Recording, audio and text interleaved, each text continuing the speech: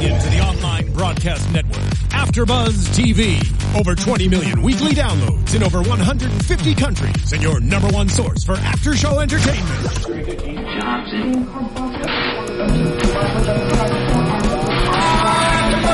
AfterBuzz TV, the destination for TV superfans, producing aftershows for over 300 of your favorite TV shows, interviewing celebrities and showrunners, and bringing you behind-the-scenes exclusives. All thanks to E! Entertainment's Maria Menounos, producer Kevin Undergaro, and internet leader Akamai.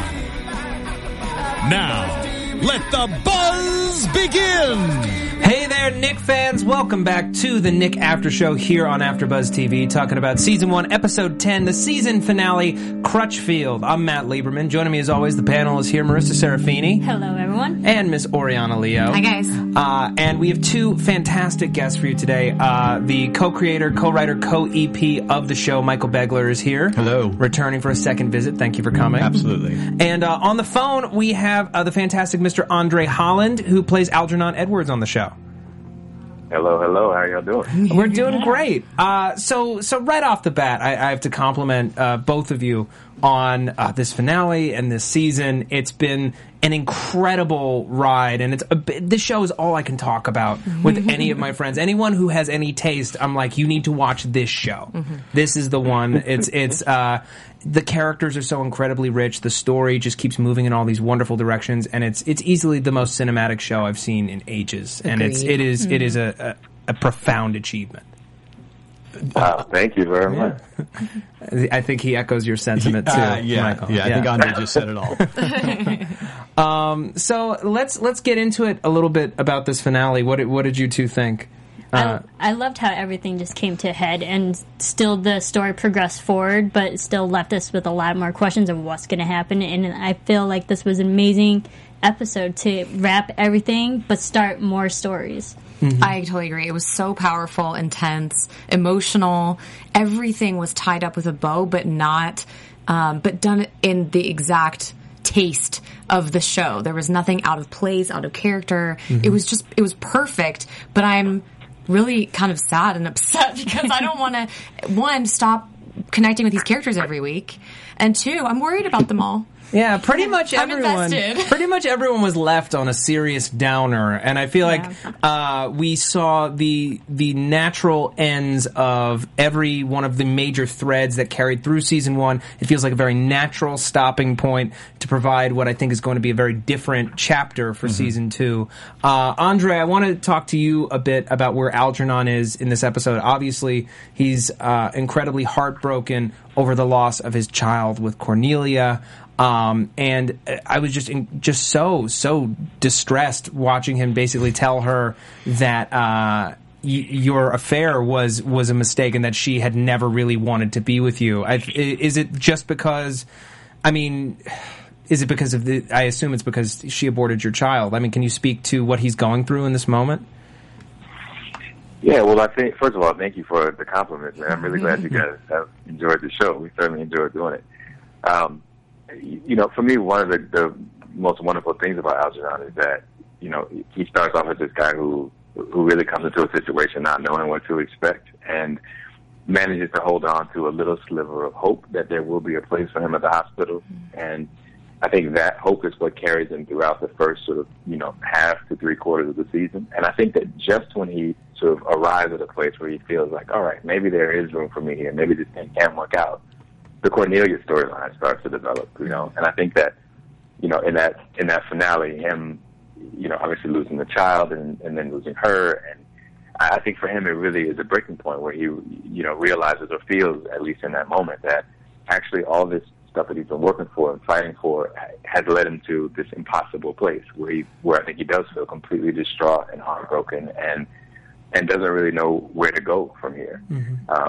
And unfortunately, the place he goes is the place where he's been going, which is, to try to take it out on someone else and try to express that sort of rage and heartbreak that he's feeling.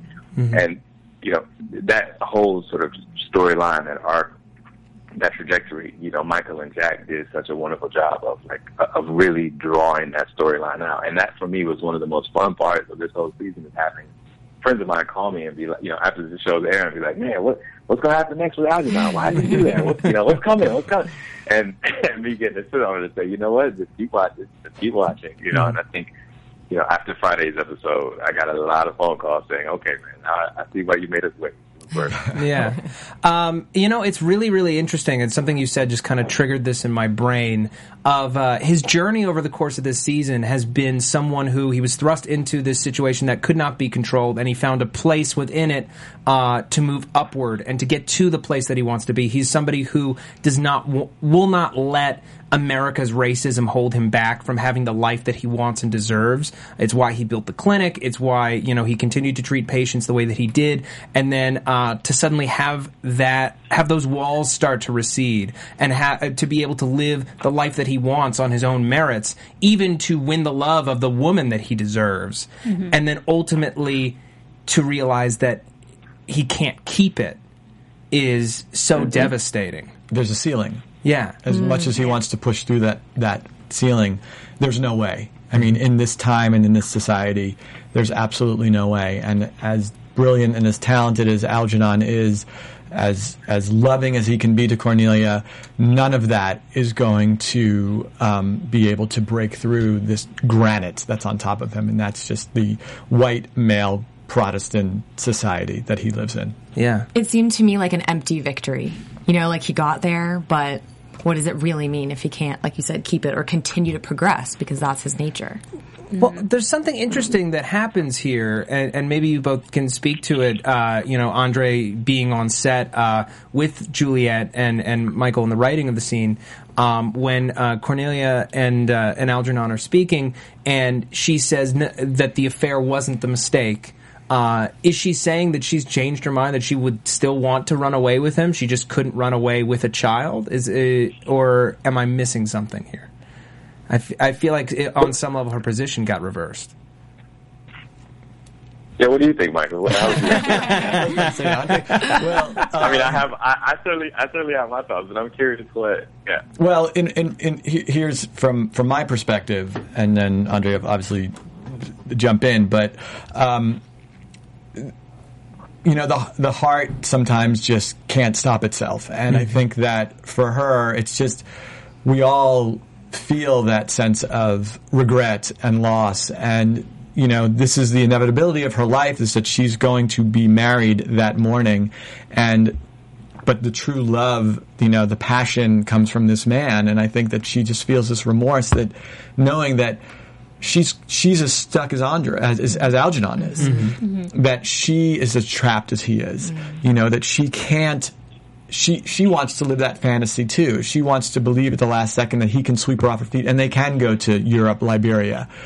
But there's just that crushing reality that she is under the power of her father and of this society, and there's nothing that she can do. And so it's this sort of wishful hope that this dream can actually happen. But even in her heart, she knows that it can't.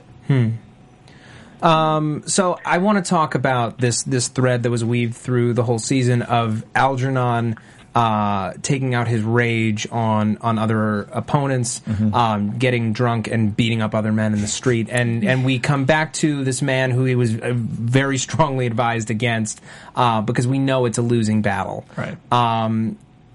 Andre, can you talk about when preparing for these scenes, like how crucial is this need to express this rage through violence to Algernon? Is it how he's able to contain himself when he's working during the day?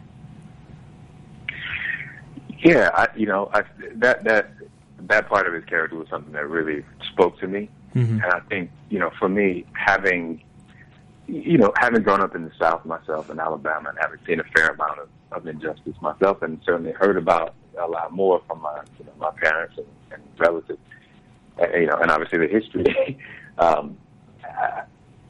It really, I understand what that feels like. I believe to be caught in a position, to be caught in between two places, and not really feel like you have a right to call any place your home. Although you've done everything right, you've gone to school, you've trained, you've made all the right choices all along the way, and still to find yourself somehow on the outside of the thing that you want and deserve. I think that, I identify with what that feeling of rage is. And I think that, it comes out in different ways for different people. You know, Andre, have my own ways of dealing with those feelings, and I think that it's really interesting to me that Algernon chooses to he chooses to use his hands to express this feeling. You know, and I think it's about power. I think it's about expressing, you know, his own sort of sense of control over his circumstances by controlling someone else. I think it's about power. And I also think it's like impulsive. I think that there is like a sort of primal part of him that just, you know, when he drinks and when he gets in these situations, I think he just something in it awakens something in him that he just has to get out some sort of way, you know. And I don't think that that's something that he's spent most of his life doing. I think it's a new thing that he's coming to, and I think, you know, by the end of the season, his choice to go back to the big guy, you know, it was obviously very deliberate, and I think he wanted to punish himself, I believe, for the choices that he's made and for what those choices have done to Cornelia and to his child, and to his family, and, you know, just all the pain that he's inflicted on others. I think he wanted to feel some of that on himself. Andre, I'm really curious. Again, I'm really curious about your boxing stance. I wanted to know. Matt had brought it up earlier in the season about how it speaks to the fact that Dr. Edwards might have been a professional at some point. I wanted to get your take on that, and if you did any preparation. Yeah, I did. We had a wonderful, a couple of fight coordinators, Manny Silverio, and then also I worked a lot with Michael Olajide, who was a former, you know, champion himself, and you know, we really worked a lot on finding that sort of gentleman stance, so that he's not really a brawler. He's more of a sort of studied, precise, you know, fighter, and I think it is something that he has some experience in. I don't think he was, you know, a professional fighter by any means, but I think he definitely learned how to handle himself, and it was important to me that the way the fights looked, the way that he did that, was also sort of reflective of the way that he does his work in the hospital, that he's very precise and, you know, and studied and measured about the way he did it. So I'm glad you picked up on that and appreciated it. Yeah. There's also something very self-destructive about his choice to take out this rage using his hands. I mean, we even specifically had that moment between him and Gallinger when Gallinger sucker punches him, you know, several episodes ago, and Thack tells him, you know, don't waste your hands. A surgeon needs his hands. So maybe that also speaks to the impulse that you had talked about earlier. The impulse that you had talked about earlier, Andre. That at that point there's just no reasoning. It just needs to come out. Yeah, I think that's very much what it is. And again, like the irony of that, I think is the, you know, Jack and Michael's brilliance. You know, that was their creation, and so. But I think it's absolutely right. It comes up and it has to come out. And I think that's the way he expresses himself professionally. And I think that, you know, for me, it makes sense that that's also how he expresses himself, you know, emotionally.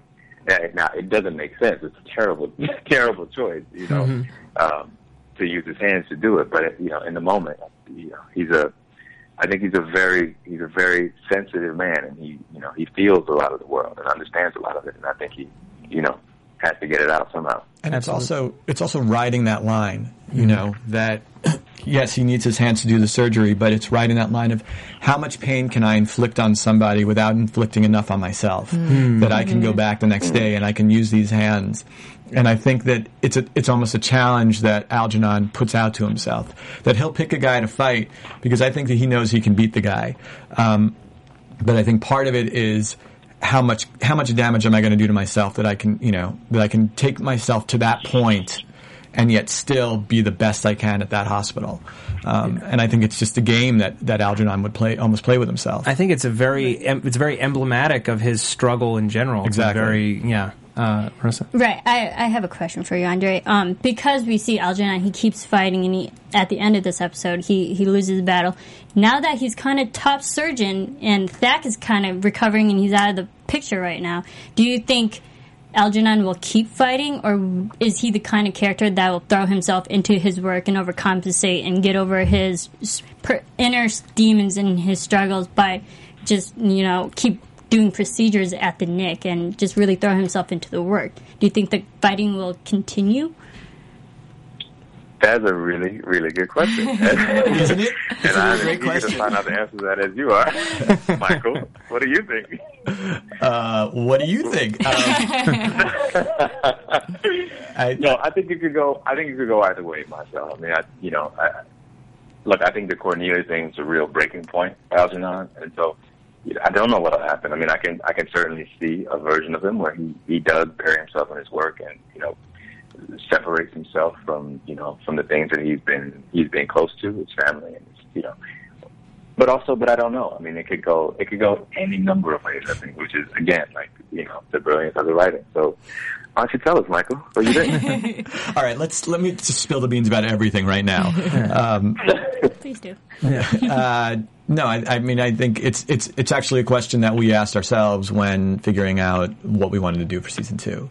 I mean, we looked at where we left him and considered literally all the things that you were talking about. Like, is he going to continue down the road, or is it something where he has to now step up and take the position that he's more than qualified to take? Mm-hmm. But obviously, he's always going to come up against the fact that he's black. Especially now that the hospital is moving uptown. Mm-hmm. Right, which is going to complicate things even more. Mm-hmm. So, Andre, I want to talk a little bit about your time on the show. I mean, you had so many wonderful scenes this season. What was your favorite thing to shoot? Oh, man, that's tough. I think, I think my favorite one was probably, and this is like, there's a number of them, but the scene with when Clive's character, when Thackeray discovers the underground hospital. That one was one of my favorite ones to shoot because when I first read the script and I came to that one, it just was like on the page, it was like epic showdown. So as an actor, it made my mouth water. So that one was, and also because Clive's obviously an incredible actor, and so getting a chance to go toe to toe with him was a treat. But there were so many, like you said, there were so many wonderful things. It really was like this whole project has just been a real gift to me. Absolutely. Sure. Andre, I wanted to know what it was like working with Steven Soderbergh and his original way of shooting this series, which has really been remarkable, and not shooting so much coverage and having these single shots where you really have to hold the camera, and we get to see your emotion through so many scenes. What was that like, and how was that different maybe from other projects? Well, in the beginning, what I had heard from other people I know who had worked with him and just, sort of around the way was that everyone said he works really, really fast. So just come in and be prepared, And I did, and I was, but he worked even faster than I thought. He really, really moves, But at the same time, the thing I find so wonderful about him is that he's really collaborative, and a lot of the decisions that are made about the shots and the way things are going to be lit or the way the story's going to be told are made in the moment. So for me, especially coming from a theater background, it felt a lot like doing a play in the sense that we would turn up in the morning and we all would come in with our ideas and our sort of sense of what might happen. And then Stephen would say what, his sense of what would happen is, and then we all kind of had to just be ready to go with whatever choice he decided to make. And that's a very theatrical way of working, you know what I mean? Sort of listening to the audience and being able to go one way or another at the drop of a dime. So I think that, the pace was something that definitely was a sort of shock to me. Mm-hmm. And then, the fact that that he's helping he's lighting it, he's shooting it, literally with the camera on his shoulder shooting it, he's editing it, he's so involved in so many different aspects of the storytelling was unlike any experience that I've ever had, for sure. But which, at the beginning was a bit daunting, but by the end, it just, you feel really taken care of because that he's got the entire story in his brain, and he's looking out for each and every character's storyline and looking for those little fine details that help bring those stories to life. So it really was a thrilling and comforting experience as an actor to know that you had that kind of support.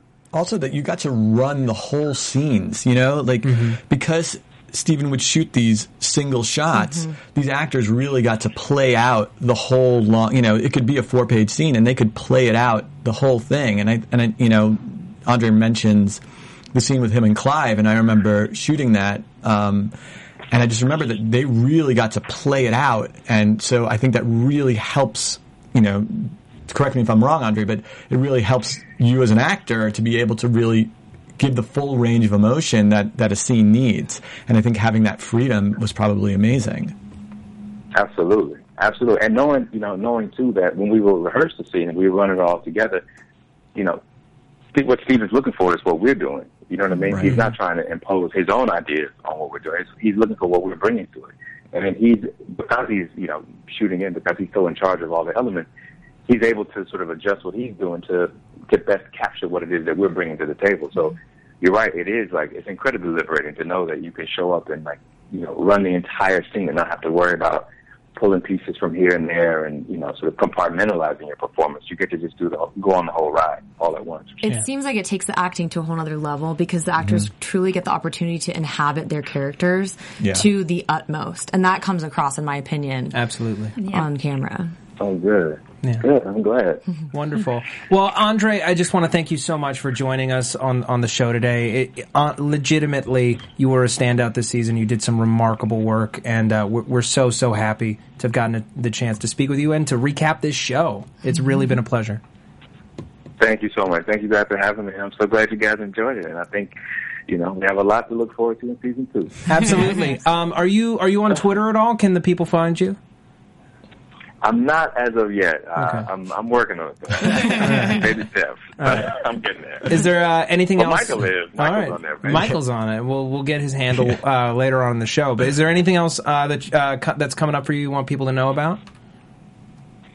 Well, I did a film this summer called Selma, which is about the civil rights movement, specifically about the Voting Rights Act. I play Andrew Young, and the film sort of follows Martin Luther King and his band of brothers, as it were, as they fight to get the Voting Rights Act passed and enforced. And it comes out Christmas Day, and it's directed by Ava DuVernay, and it stars David Oyelowo and myself and Tom Wilkinson and a bunch of other really talented actors. And I think it's something that I'd love for people to check out. I think it's going to be pretty special. All right, wonderful. Well, Andre, take care, and thank you again. Thank you very much for having me. I'll take care. Absolutely. What a guy. Yeah. So happy to have him. Yeah, you have no idea. The best. Okay. The best. Before we move on, I just want to really quickly mention iTunes. Folks, I say it every week, and it's only because it's the truth. The best way to support AfterBuzz TV is to go to iTunes, rate and review the shows that you listen to or that you watch on YouTube. It's how we get our sponsors. They keep our doors open and our lights on, and we, at AfterBuzz, we provide the widest array of after-show content on any platform, anywhere, anytime, in any language. Amazing. It really is, and it's a big achievement. And it takes a lot of people, a lot of moving parts. The way that these reviews help us, it makes our shows more visible, makes it easier for people to find them. It's how we get wonderful guests like Michael, like Andre, like all the wonderful guests we've had all season long. So please show your support and go to iTunes. Just takes a minute, doesn't cost a dime. Thank you. All right, so Dr. John Thackeray. It's so interesting. Because we saw him go to the absolute depths in this past episode. And you'd think, on some level, since he has cocaine again, maybe he's coming out of it, maybe he's not as bad. But I feel like now that we've seen through the curtain, once it's parted, you can't unpart it. And I think the hysteria that being without the cocaine for so long caused and having to ration it after a fashion in a way that he's never had to, he's really starting to make him crack. Yeah, well, I'll just say that there was a scene that was actually cut out that sort of shows that. It's a scene of him and Lucy at his place getting ready to go to work in the morning, and she's getting dressed and talking about they could have breakfast together and he's shooting up. He's just literally putting on his boots and shooting up, but he's also saying Park Davis has weakened this stuff. It's not as strong now. And so he's needing more and more and more. His tolerance is going up and up and up, and he's just needing to feed that. So that's starting. That to us was to showcase his need, his paranoia, his hysteria, which leads him into this sort of competition with Zinberg. Yeah, I love how accurately you portrayed this sort of devolving junkie. But it was so true to the story. There's so much showing, not telling that I appreciate. I have such an appreciation for the show because I feel like it gives the audience the benefit of the doubt that they're intelligent and they can figure it out. Right. But that it showed his devolution, if you will, as a junkie, but so perfectly because it tied into the competition, it tied into the hospital. Right, and also just how cocaine kind of turned on him in a way, because we see him use it throughout the whole season, and he's having all these revelations, but then he thinks he has a revelation, and it turns out to be the opposite. So it's even turning on him and his use for it.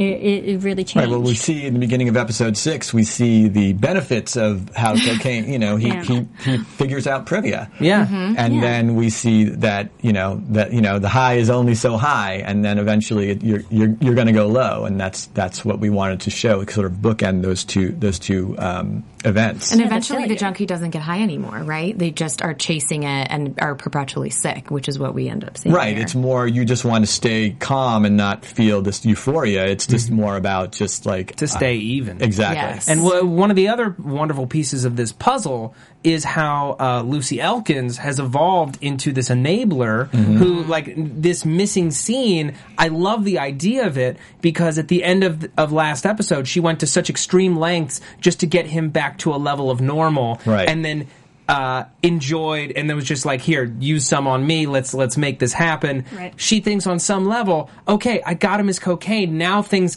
finally can be normal, we can work on each other, we can make this relationship evolve, and it's just not so. It will always be a struggle as long as he is on the hook of this thing. Absolutely. I mean, she's the drug buddy without the drug. I mean, she's the enabler, she's the provider, but she's a nurse, and this is her calling. She feels that she can save people, and here's the ultimate patient. I can save Thackeray.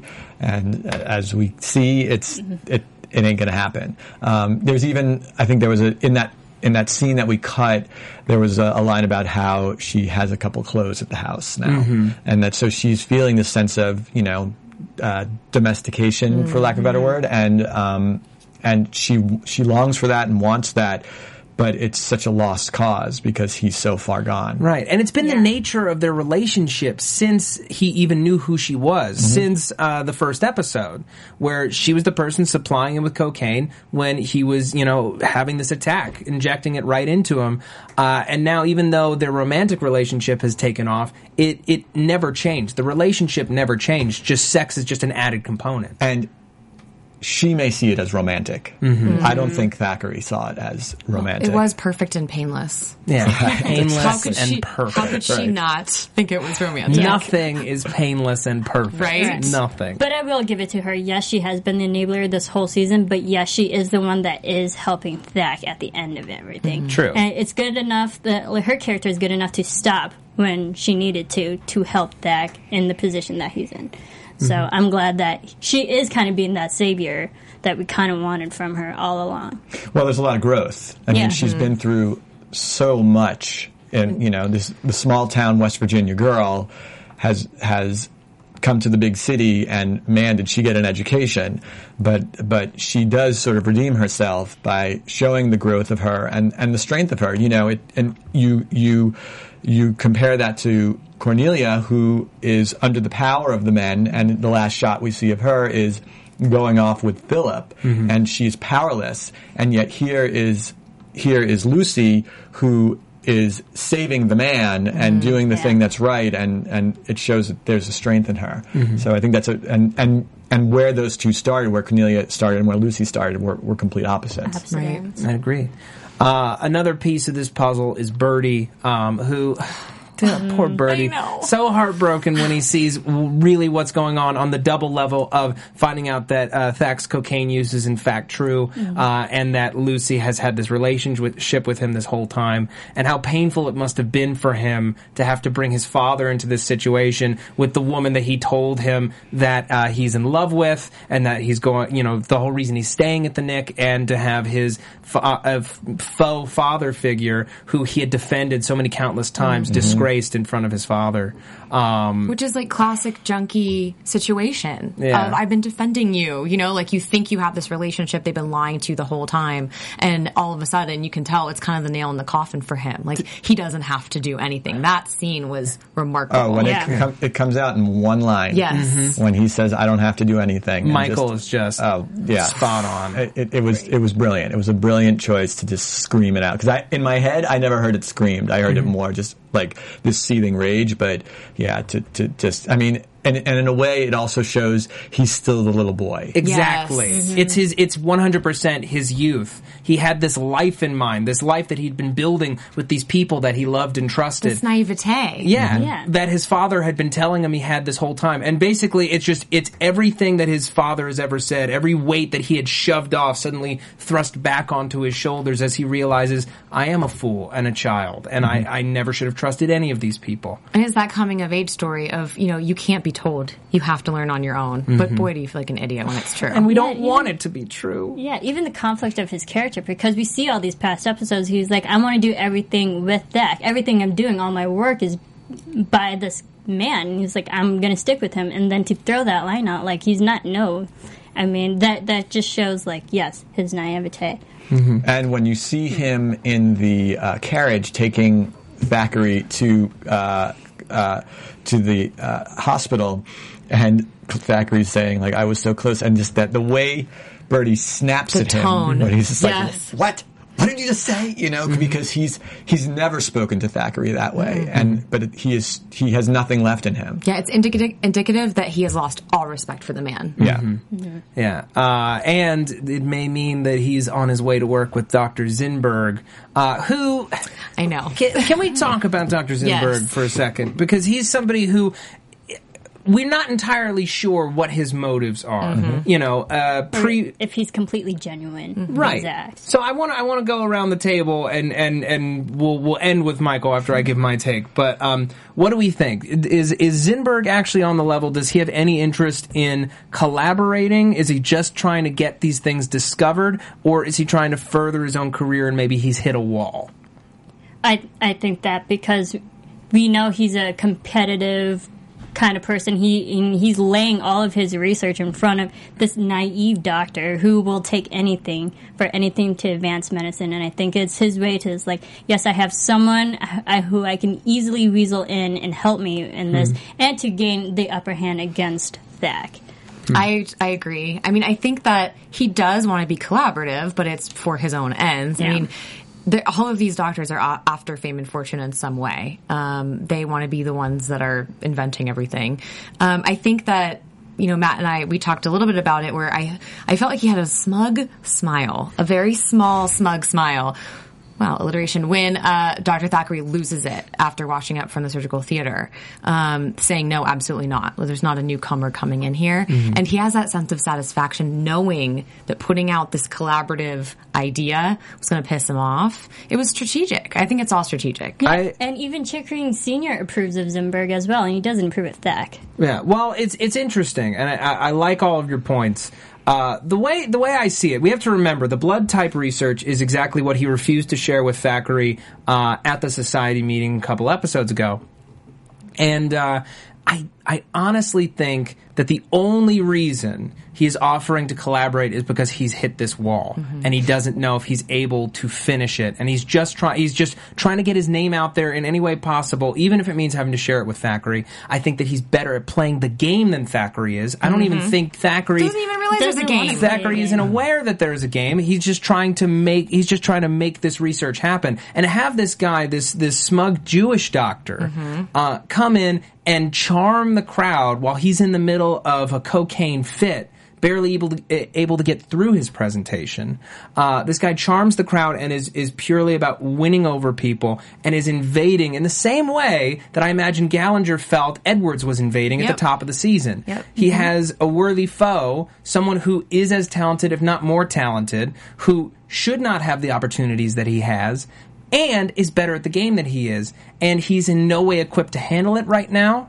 And because he's so deep in this cocaine fiend madness, he sees threats where there are none. And this is a guy who, while he is absolutely a competitor in the field, he is not actively trying to ruin Thackeray's career. Thackeray is projecting this on him because of the paranoia of his supply running out.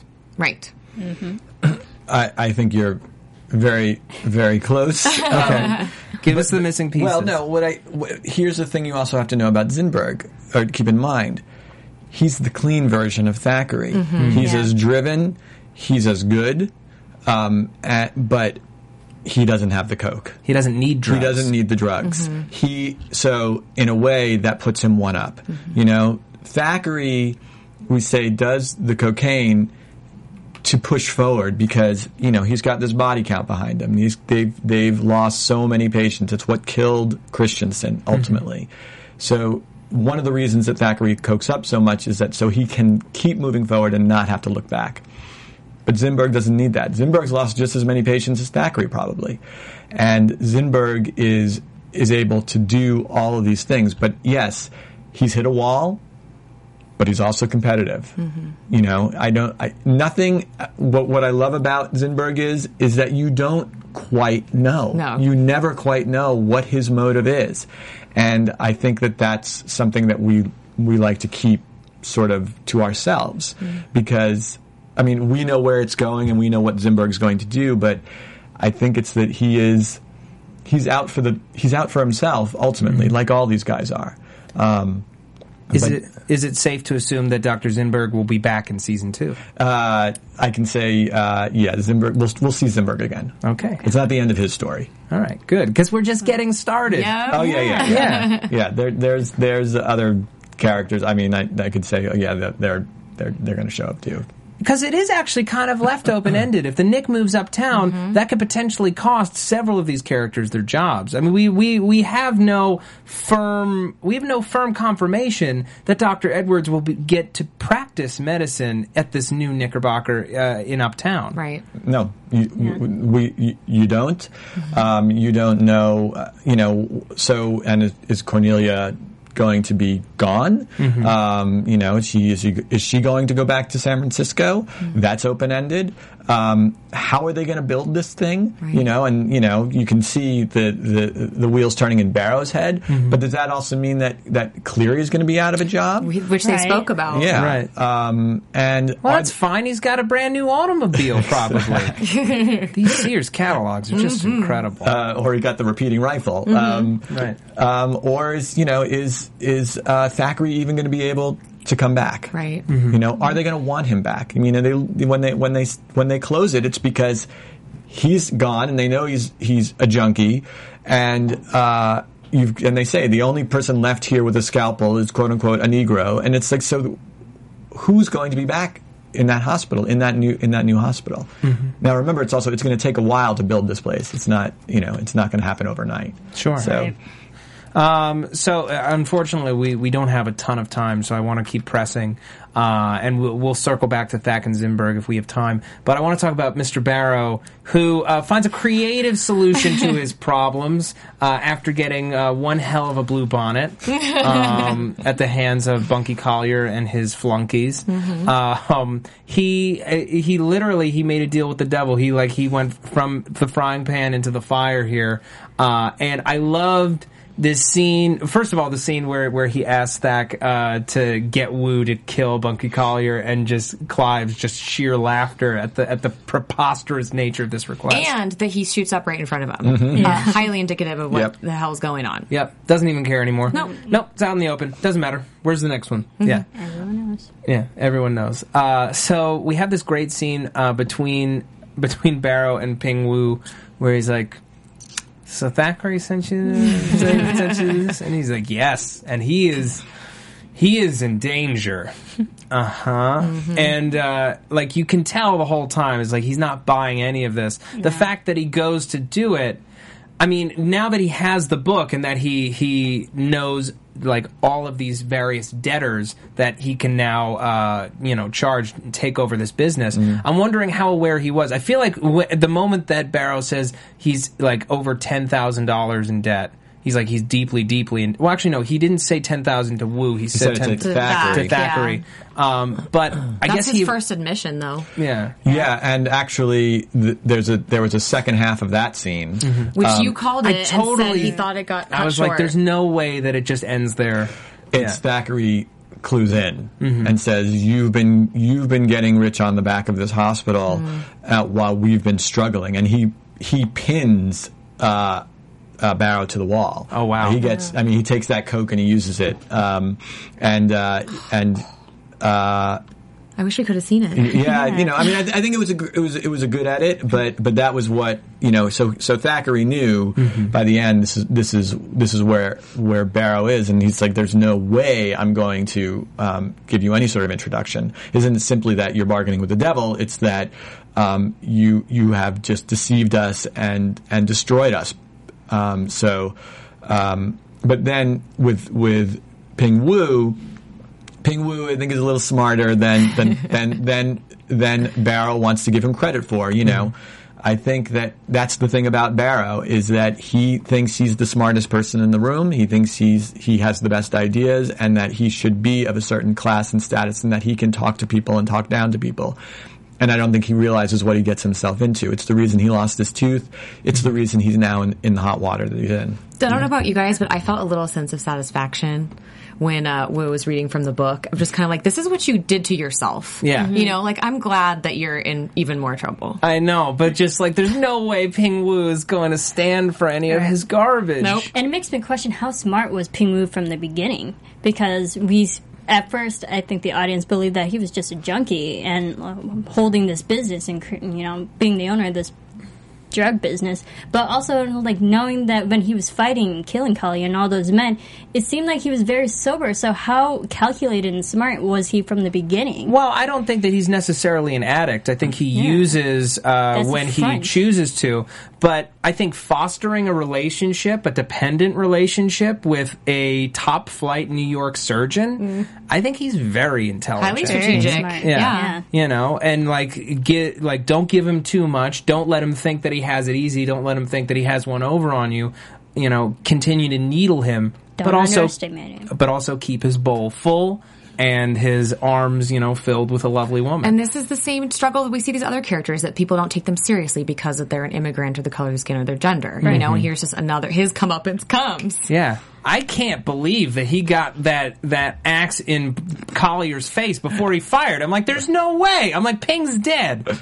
It was like a Banshee moment. I really enjoyed it. Yeah, it was that contracted via Cinemax? It's like, there's got to be at least one action scene. Well, the thing about with Ping Wu is he's based on gangsters, real Chinese gangsters that we read about, and there was one who did wear chainmail when he would go out, and so when he opens up his jacket and you see the chainmail, that was real. And the guy did carry a hatchet, but what he also did, because we originally wrote the scene that it took place outside, this real gangster, he would carry a revolver and he would get down on a knee and he would start going in a circle and just start shooting around in a circle anybody around him. Wow. So this guy was a total badass, and that's why we wanted Ping Wu to have that. You see him so basically one level calm the entire time until this final bit.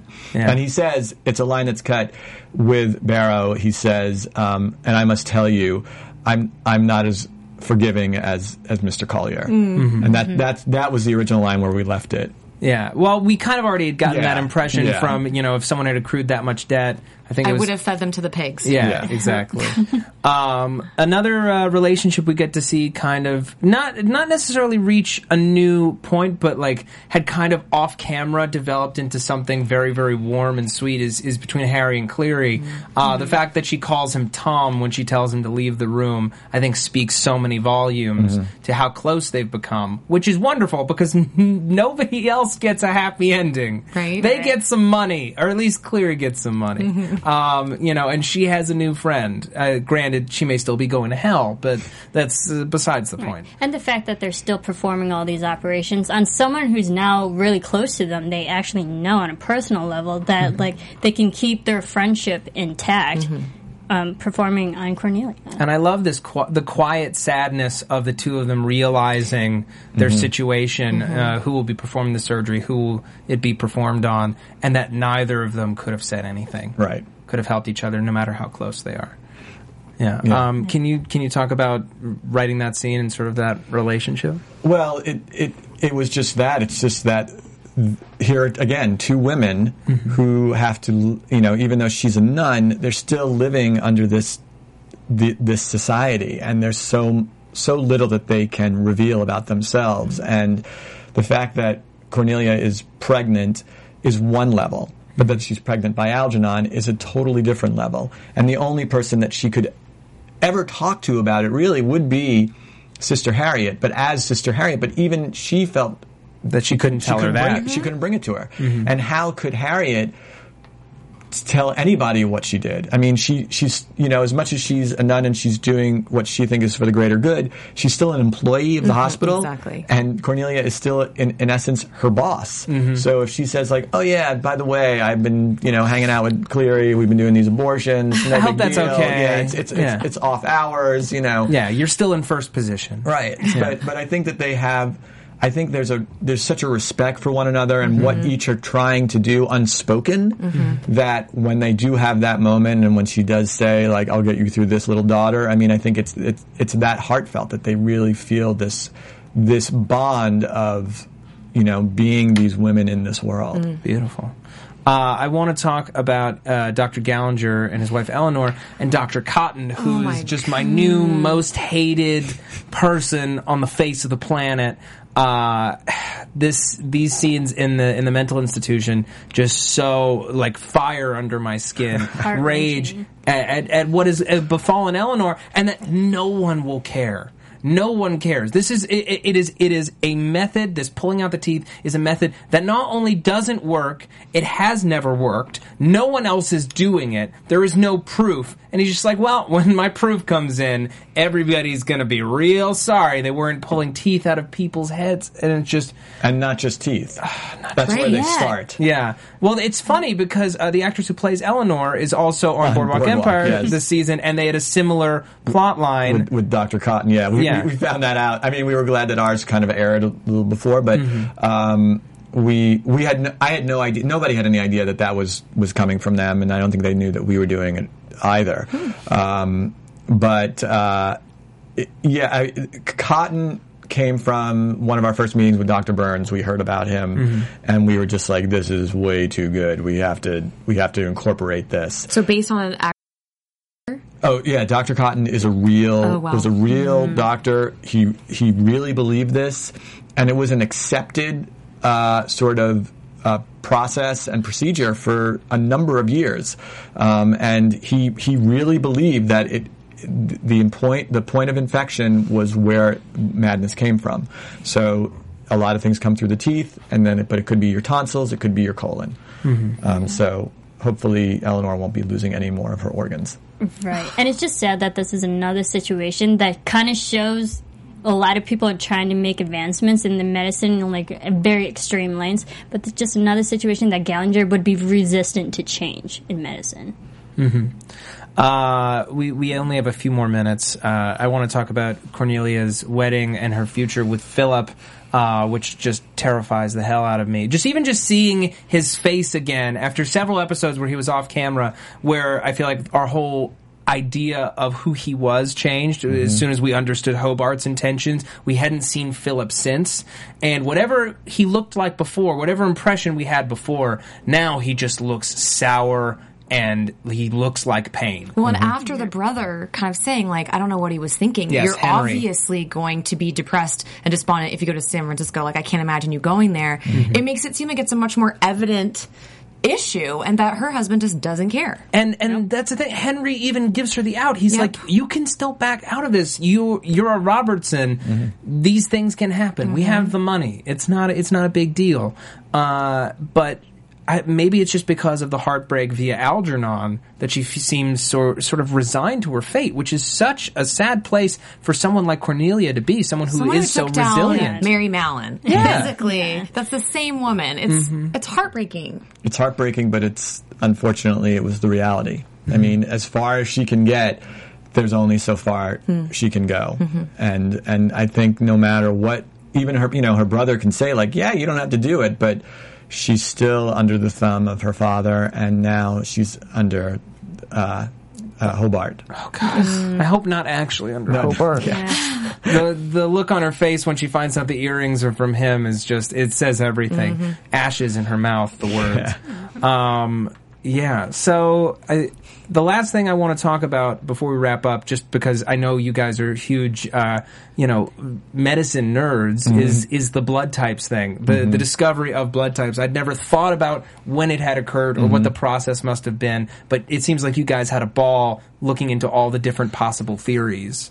What it was is that it was just a lot of research in our old medical textbooks of what they were thinking, the different ideas that they were coming up with that never materialized. This was before Karl Landsteiner figured it out. There were just all these different kind of theories that they had, and it was sort of like cherry picking, and because we wanted Thackeray to seem like he has no idea what he's talking about, and he's just spinning and spinning and spinning. So he's refuted by Algernon when he walks into the surgery, like in the middle of the surgery. He's like, okay, I think it's this thing. And then when he's talking to Birdie, I mean, it's pure insanity. Because if you really read it and really understand it, you could see that he is none of what he's talking about makes sense. I mean, he's right about certain things, but he's so far off base. Yeah. Well, I feel like we have to kind of wrap things up. I think it's time to go to predictions. Yeah. And now, how do you feel about that, Michael? From predictions? I really want to hear what your predictions are. Cool. So yeah, folks, we are left at the end of the first season of the Knick, with Dr. Thackeray, being under the assumed name of Crutchfield, in this hospital, being, dosed up with heroin to get rid of his cocaine addiction, facepalm. Nurse Elkins now potentially, moving uptown with the Knick. Birdie potentially moving on with Dr. Zinberg, Gallinger upset with everyone, and Dr. Edwards bloody in the street. What do we think is happening? Where are we going next season? Oh, goodness. I think everyone's going to temporarily separate, and they're going to go their own ways, like you just mentioned. But I think once they move to a new location, they're going to realize they need their staff back, and everyone's going to eventually come back together to be the team that works at the Knick and advanced medicine, and that has to get clean. I mean, we kind of alluded that he might have another drug addiction problem to heroin now, but I hope that's not the case, because we had the whole season 1 with one drug, and I feel like to have another season focusing on another drug would just be a kind of redundant thing. So I think Dak will get better, and he will bring his team that he knows and loves working with to advance the Knick. I say my predictions knowing that I'm sure they're wrong. I already know that next season is going to hold so many surprises for us. But I do think there's going to be an all-new Knick without Dr. Thackeray, or perhaps it becomes a teaching hospital and he is relegated to teaching because no one's going to trust him with a knife anymore. And I think Zinberg's going to play a new role, whether he becomes the new chief of surgery at the Knick uptown. But regardless, that's going to cause, a lot of friction with all. I can't even pretend to know what would happen with Algernon, but I really hope, Michael, that we get to find out about what happened in Nicaragua, and that might be the way that Dr. Thackeray gets to stay, because he still hasn't gotten his favor repaid. Interesting. Well, he did, though. He did when he bailed him out of jail. He said that was. But it's just this ongoing thing between the two of them that I hope it gets revealed. I hope it gets revealed too. It's interesting because with the hospital moving uptown, Zinberg is the obvious choice to lead the hospital. Everyone is impressed with him right now. He's the darling of the medical world, but he is still a Jewish doctor. I do think that he could play the game well enough to secure that position and keep it. But I feel like that also pushes out Dr. Edwards, because an uptown hospital led by a Jew and an African American, never, impossible. I'm actually excited by the prospect of Dr. Thackeray being hooked on heroin instead of cocaine. It's an entirely different animal drug-wise, and this is a guy who once an addict, not necessarily always an addict, but I feel like getting clean is not. He's not getting clean. He's not getting clean. Exactly. He is never. He is not getting clean. So how is he going to be clean when we meet him again? I think that it's a longer process than we ever could have imagined. What else? I had something else. I guess it'll have to wait for next season. Yeah. Folks, I want to thank you so much for joining us all season long. It's been a real pleasure recapping this show for you. Michael, thank you so much for coming on the show. I appreciate the show so much and how much you guys are enthusiastic about the show. Wonderful. Where can the people find you online? They can find me at Michael Begler on Twitter. And you guys you just finished the 10 scripts. We have written all 10, and we start production in the beginning of February. All right, wonderful. Oriana Leo, where can the people find you? Hi, people. You can find me on Twitter at Miss Oriana Leo or Instagram Instagram at Oriana Leo. And check out my YouTube channel, youtube.com/The Oriana Leo. You can see my vlogs and running errands in Hollywood. And I am also co-hosting the American Horror Story After Show, which airs Wednesday nights at 9. Okay, and Marissa Serafini? Everyone can follow me on Twitter and on Instagram at Serafini TV. All right, folks, and you can find me on Twitter is the place where you can find me, at Matt Lieberman, MattLieberman. You can also find me on YouTube on SourceFed and SourceFed Nerd. Every Friday we do a superhero show wrap-up. So if you watch any of the comic book shows on TV, that's the place for you to go. You can also check out my YouTube channel, youtube.com/Matthew D. Lieberman. Thank you all so much. We'll see you next season. Good night. From executive producers Maria Menounos, Kevin Undergaro, Phil Svitek, and the entire AfterBuzz TV staff, we would like to thank you for listening to the AfterBuzz TV network. To watch or listen to other after shows and post comments or questions, be sure to visit AfterBuzzTV.com. I'm Sir Richard Wentworth, and this has been a presentation of AfterBuzz TV. Buzz you later. The views expressed herein are those of the host only and do not necessarily reflect the views of AfterBuzz TV or its owners or principals.